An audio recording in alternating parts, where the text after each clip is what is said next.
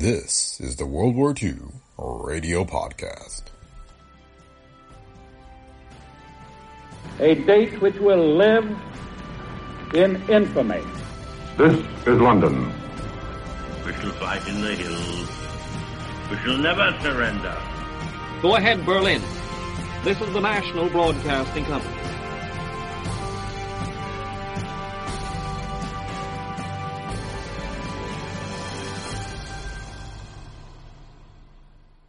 Welcome to the World War II Radio Podcast.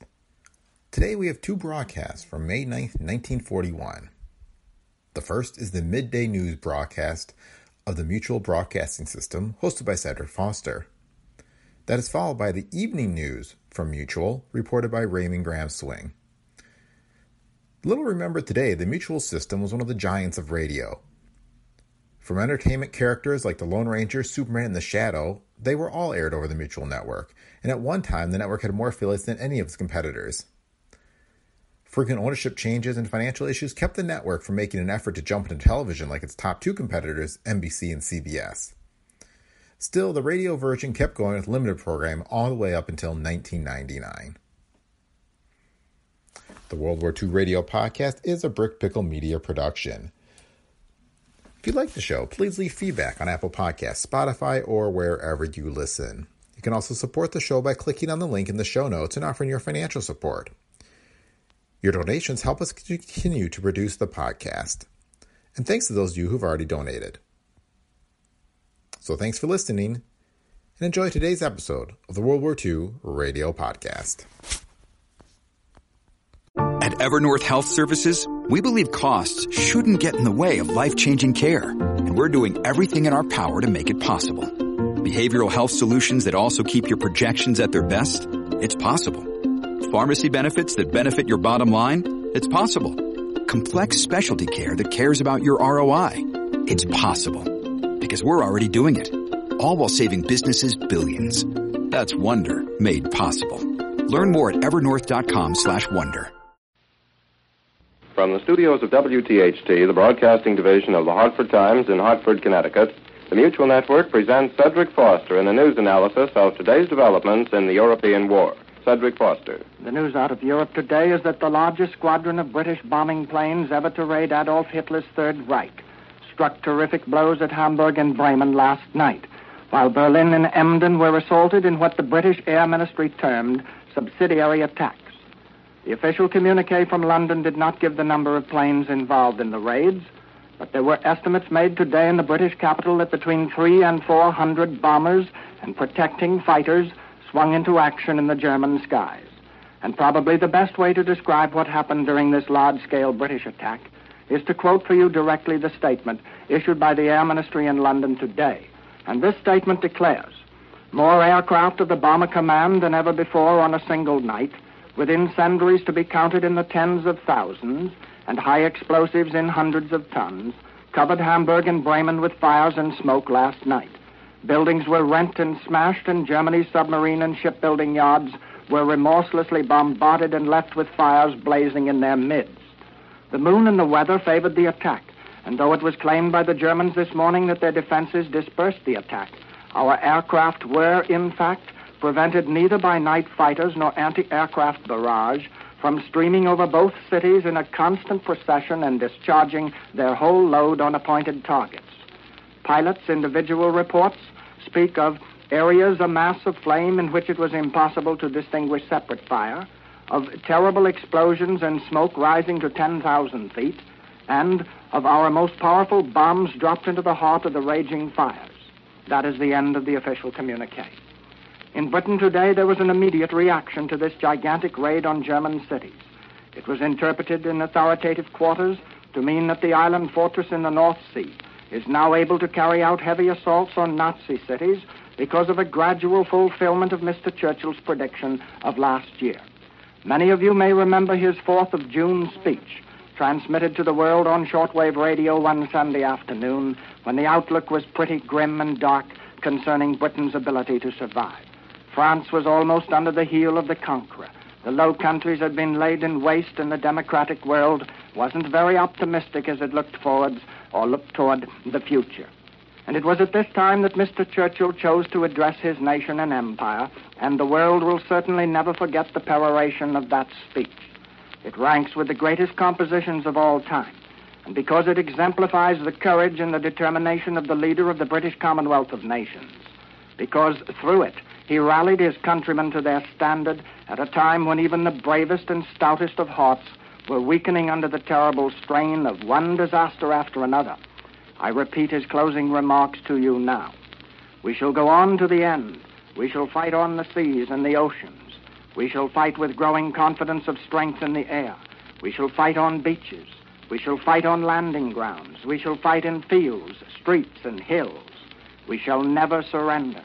And even if, which I do not for a moment believe, this island or a large part of it is subjugated and starving, then our empire beyond the seas, armed and guarded by the British fleet, will carry on the struggle until in God's good time, the new world, with all of its power and its might, steps forth to the liberation and the rescue of the old. That was the statement of the British Prime Minister almost a year ago, and the words that he uttered have come to pass. His people are still fighting, and his island home has yet to be subjugated or starving. And the battle in the skies, carried on as he said that it would be, with growing confidence of strength in the air, is now being carried with increased power away from the shores of Britain to the homes and the industrial centers of the enemy. And there is not the slightest question that Britain has been enabled to do this because of the planes and the war material which she's received from the arsenals of the United States of America. And the Air Ministry didn't give too many details of the assault last night on Germany, but in addition to Hamburg, Bremen, Emden, and Berlin, there were other cities attacked which weren't named in northwestern Germany. Germany today admitted the severity of the attack. The Nazis stated that no bombs were dropped on their capital city of Berlin, but they declared that many civilians were killed in Bremen and Hamburg and other northwestern towns. At Hamburg and Bremen, the Nazis admitted what they termed some industrial damage, but they asserted that the residential sections of the two cities were the worst sufferers from the raid. While the Royal Air Force strafed Germany, the Nazis were causing havoc in the British Isles once more last night, particularly at the city of Hull on the northeast coast of England. Germany said that the entire city was clouded in smoke and ringed with fire, and this was the second successive night that the Germans have struck at this seaport, and the report from Berlin regarding the damage done is correct, because the British admitted last night that the city was badly hurt. Scores of business blocks had been demolished as well as homes, and the Germans used bombs of tremendous power. One explosive, according to British reports, dropped in the center of a residential street, and the force of the explosion was so great that it leveled every house in a city block. The German report of last night's raid on Hull quoted Nazi flyers as declaring that the flames from the burning seaport could be seen a distance of 70 miles. In discussing the British attack on Germany last night, the Nazis said that British planes roared on past Berlin to dip their wings over German-occupied Poland at the city of Posen. And this flight is the longest, or one of the longest, ever made by British bombers, because in order to reach that section of Poland and return to Britain, the RAF pilots had to guide their planes for more than 1,200 miles. In the Middle East today, Britain announced that she'd virtually completed the destruction of the Iraqi Air Force by direct hits on planes which were on the ground at 2 Iraqi landing fields. At the same time, it was announced that whatever troops the Iraqi army had used in the assault on the British airfield at Lake Habbaniyah, these had been withdrawn to the towns of Ramadi and Fallujah. And this withdrawal, of course, was under fire. The Iraqis have steadfastly refused to accede to the British demands that they cease their attack on Habbaniyah. Cairo reports in connection with the campaign in Iraq that the British transported by heavy air howitzers from Egypt, or they transported heavy air howitzers from Egypt, and with these they routed the native troops of Rashid Ali. And the pursuit of these troops, according to Cairo, is now going on north and northeast of the Habbaniyah airport. And when the Iraqis abandoned their positions, the British said, they left large stores of war material which the Empire forces are now salvaging. In the vicinity of Basra, down on the Persian Gulf, quiet prevailed, according to the Cairo communique, while on the North African front at both Tobruk and Saloum, heavy sandstorms prevented the British and the British enemies from swinging into action. In the western Mediterranean yesterday, the Italians said this morning that there was a heavy engagement between fascist planes and units of the British fleet which were guarding a large Allied convoy. Rome claims that 16 British planes were lost in the battle, and that in addition to this, torpedoes and bombs struck an aircraft carrier, 2 cruisers, a destroyer, and 3 merchantmen as Italian aircraft roared to the attack. The battle, according to Rome, started late yesterday afternoon, and it went on into the hours of darkness. Rome declared that 5 Italian planes were lost. The Italians didn't say that any British ships had been sunk, but they stated that repeated hits were made on the naval vessels which were escorting the merchantmen. The British have yet to make any report on this engagement. The Admiralty in London, however, did send out cheering news to its fighting forces today when it reported the destruction of a German raider which was operating in the Indian Ocean. The ship was believed to have been the transatlantic liner Hansa, with a registry of more than 21,000 tons.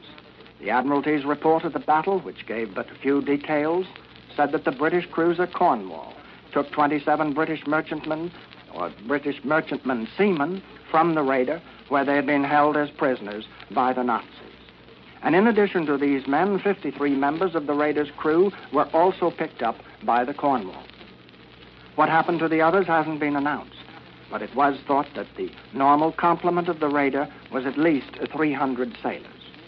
Naval circles in London said today that the Hansa, which is well known or was well known in the transatlantic trade before the war, probably carried 6 5.9-inch guns, several torpedo tubes, and also mine-laying equipment.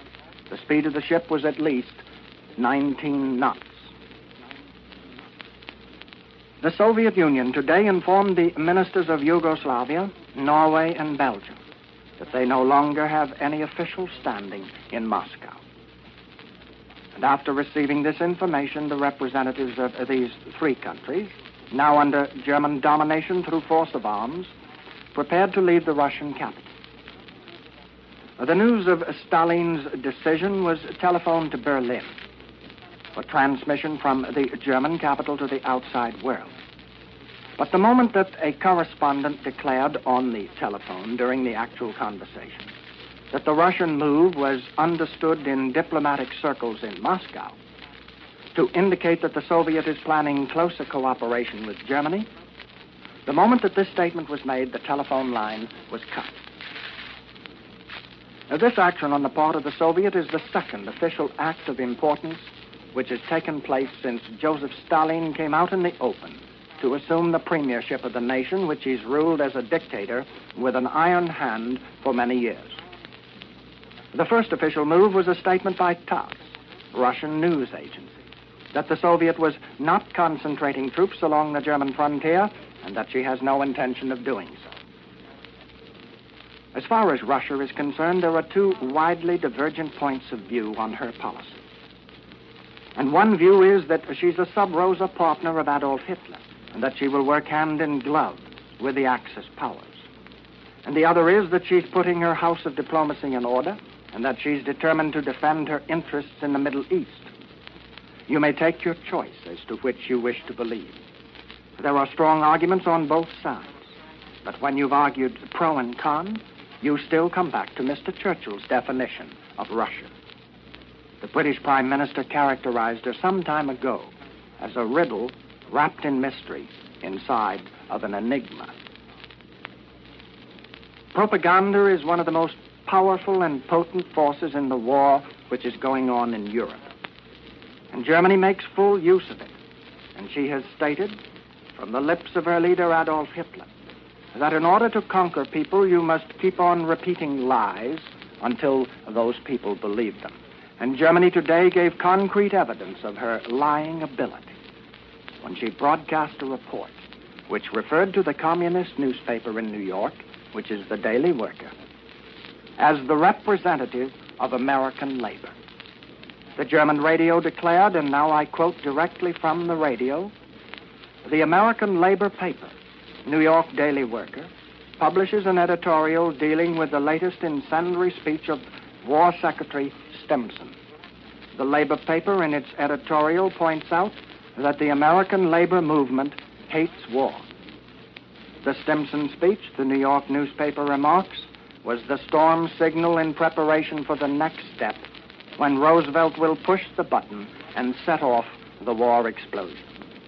The New York Daily Worker urges the American nation to take an open stand against these war machinations before it would be too late.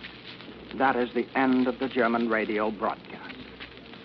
Well, there's no doubt that the millions of American laboring people will be most interested to know that Germany has stated that the communist newspaper in New York is their representative. No more outspoken, deliberate lie has ever been uttered by authoritative German quarters. The statement is a perfect example of Adolf Hitler's policies being put into action. Mutual has presented Cedric Foster in an analysis of the news out of Europe today. Mr. Foster, speaking from the studios of WTHT, the Hartford Times in Hartford, Connecticut, is heard over most of these stations every day, Monday through Friday, at this same time. Cedric Foster is also heard Sundays at 2:30 p.m. Eastern Daylight Time.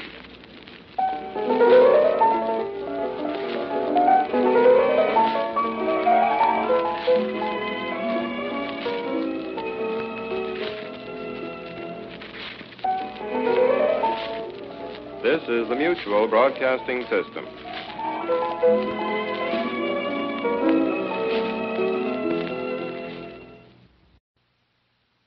More men have enjoyed White Owl than any other cigar ever made in the United States. This very night, May 9th, back in 1862, the ironclad Monitor was battling away in Hampton Roads. Indeed, that little Monitor, that cheese box on a raft, was driving a final nail into the coffin of every fleet in the world. Raymond Gram Swing. Good evening.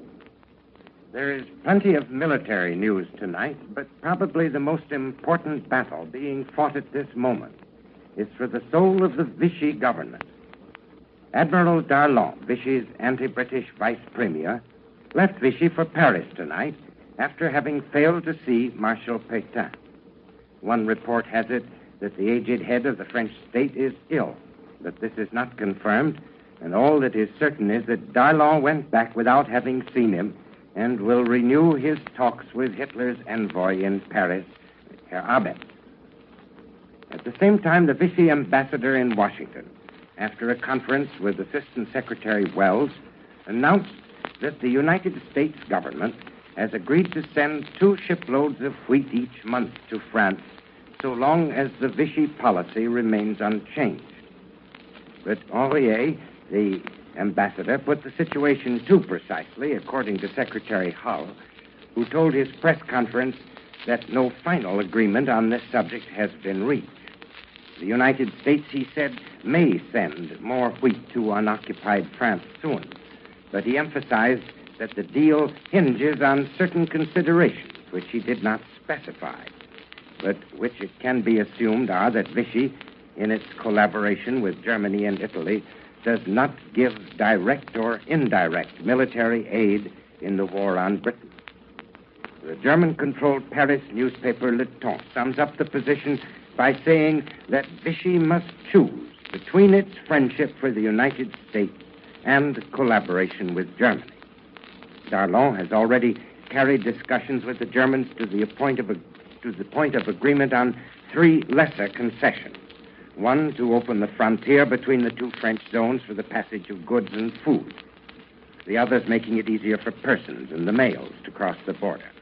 He also held out hope of getting the cost of occupation reduced by $2 million a day. He has concealed what it is that Vichy has promised to do in exchange.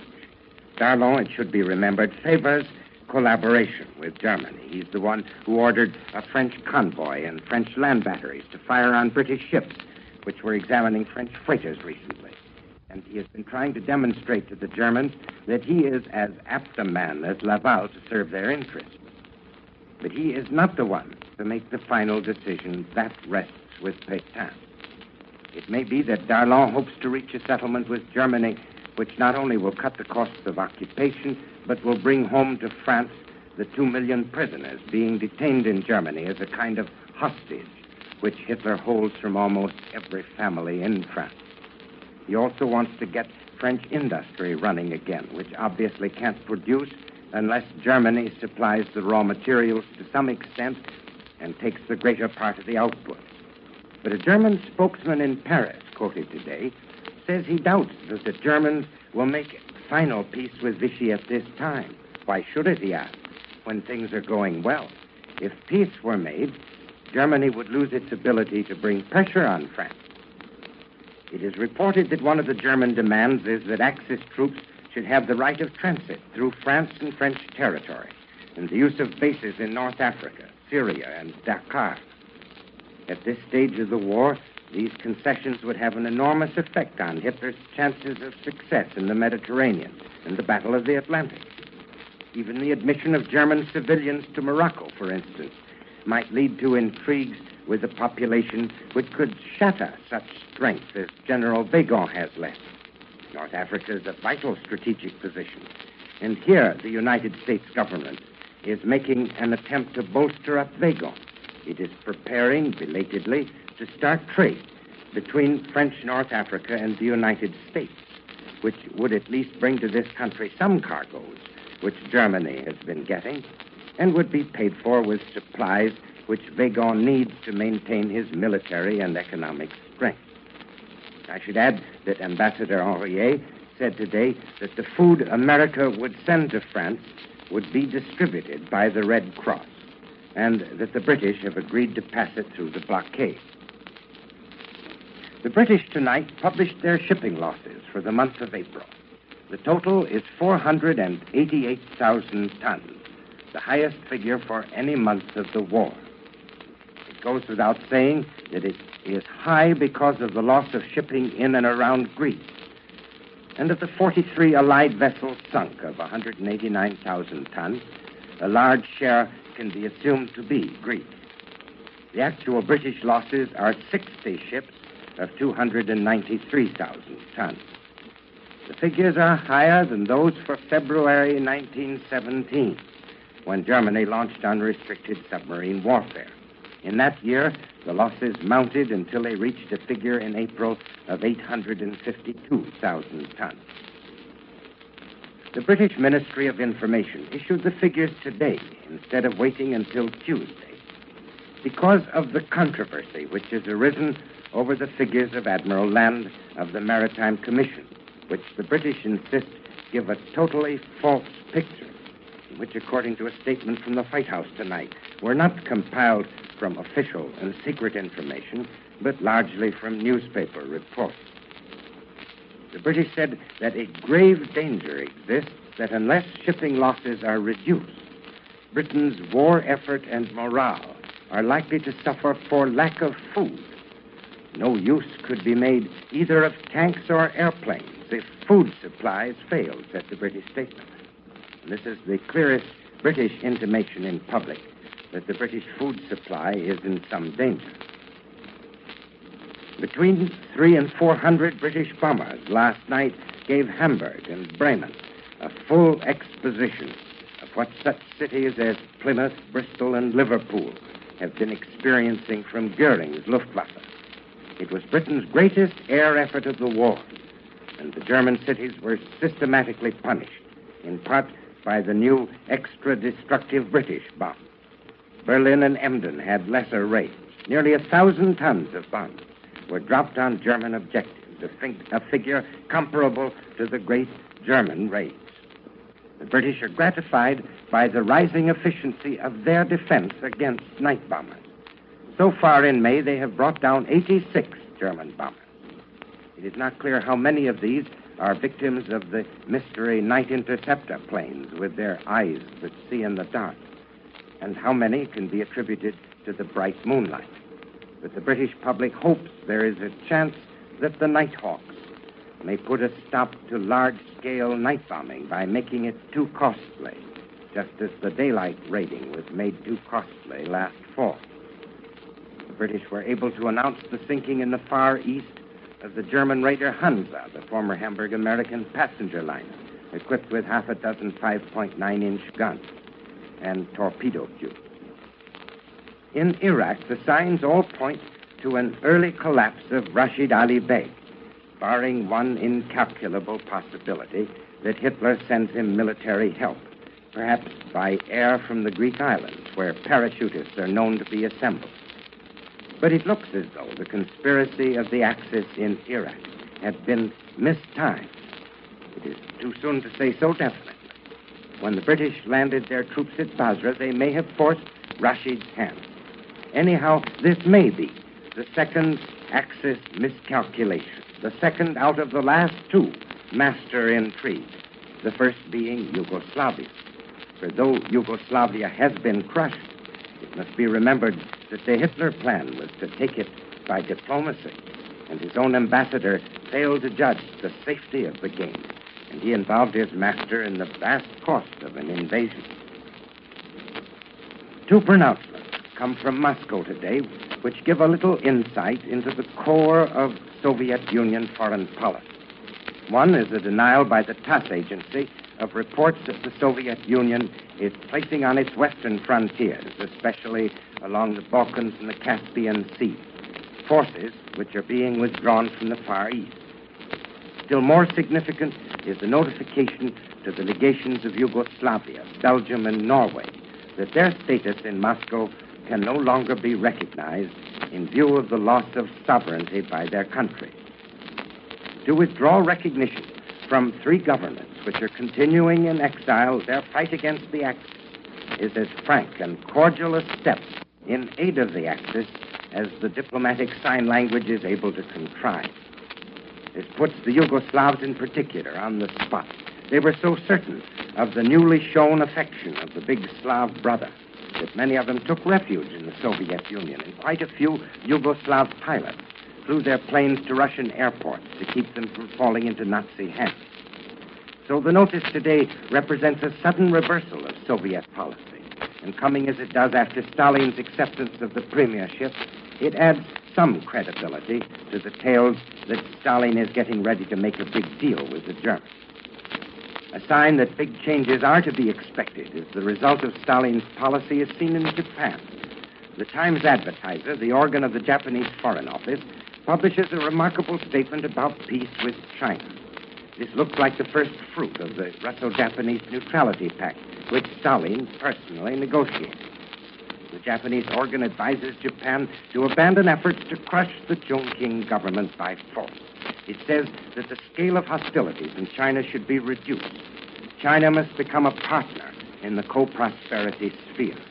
It goes on to remark that the superiority of Japanese arms has been proved, but so has the ability of China to survive corporal punishment. And the opinion is expressed that if the Japanese armies withdraw, an advance of Chiang Kai-shek's armies would not necessarily follow. It seems reasonable to believe, it adds, that a shrinkage of the Japanese fighting fronts would lead to less and less hostility. And it concludes with the statement that the presence of the Japanese army in China should be proved to be no threat to China's political and territorial integrity. The soft-spoken words of Matsuoka's mouthpiece will have an appeal for some of the men around Chiang Kai-shek. And if Stalin should whisper to Chongqing that it is better make peace, so be threatening to withdraw Russian aid if peace isn't made, the Chinese war effort might end. It hasn't yet come to pass, but it is something to watch for.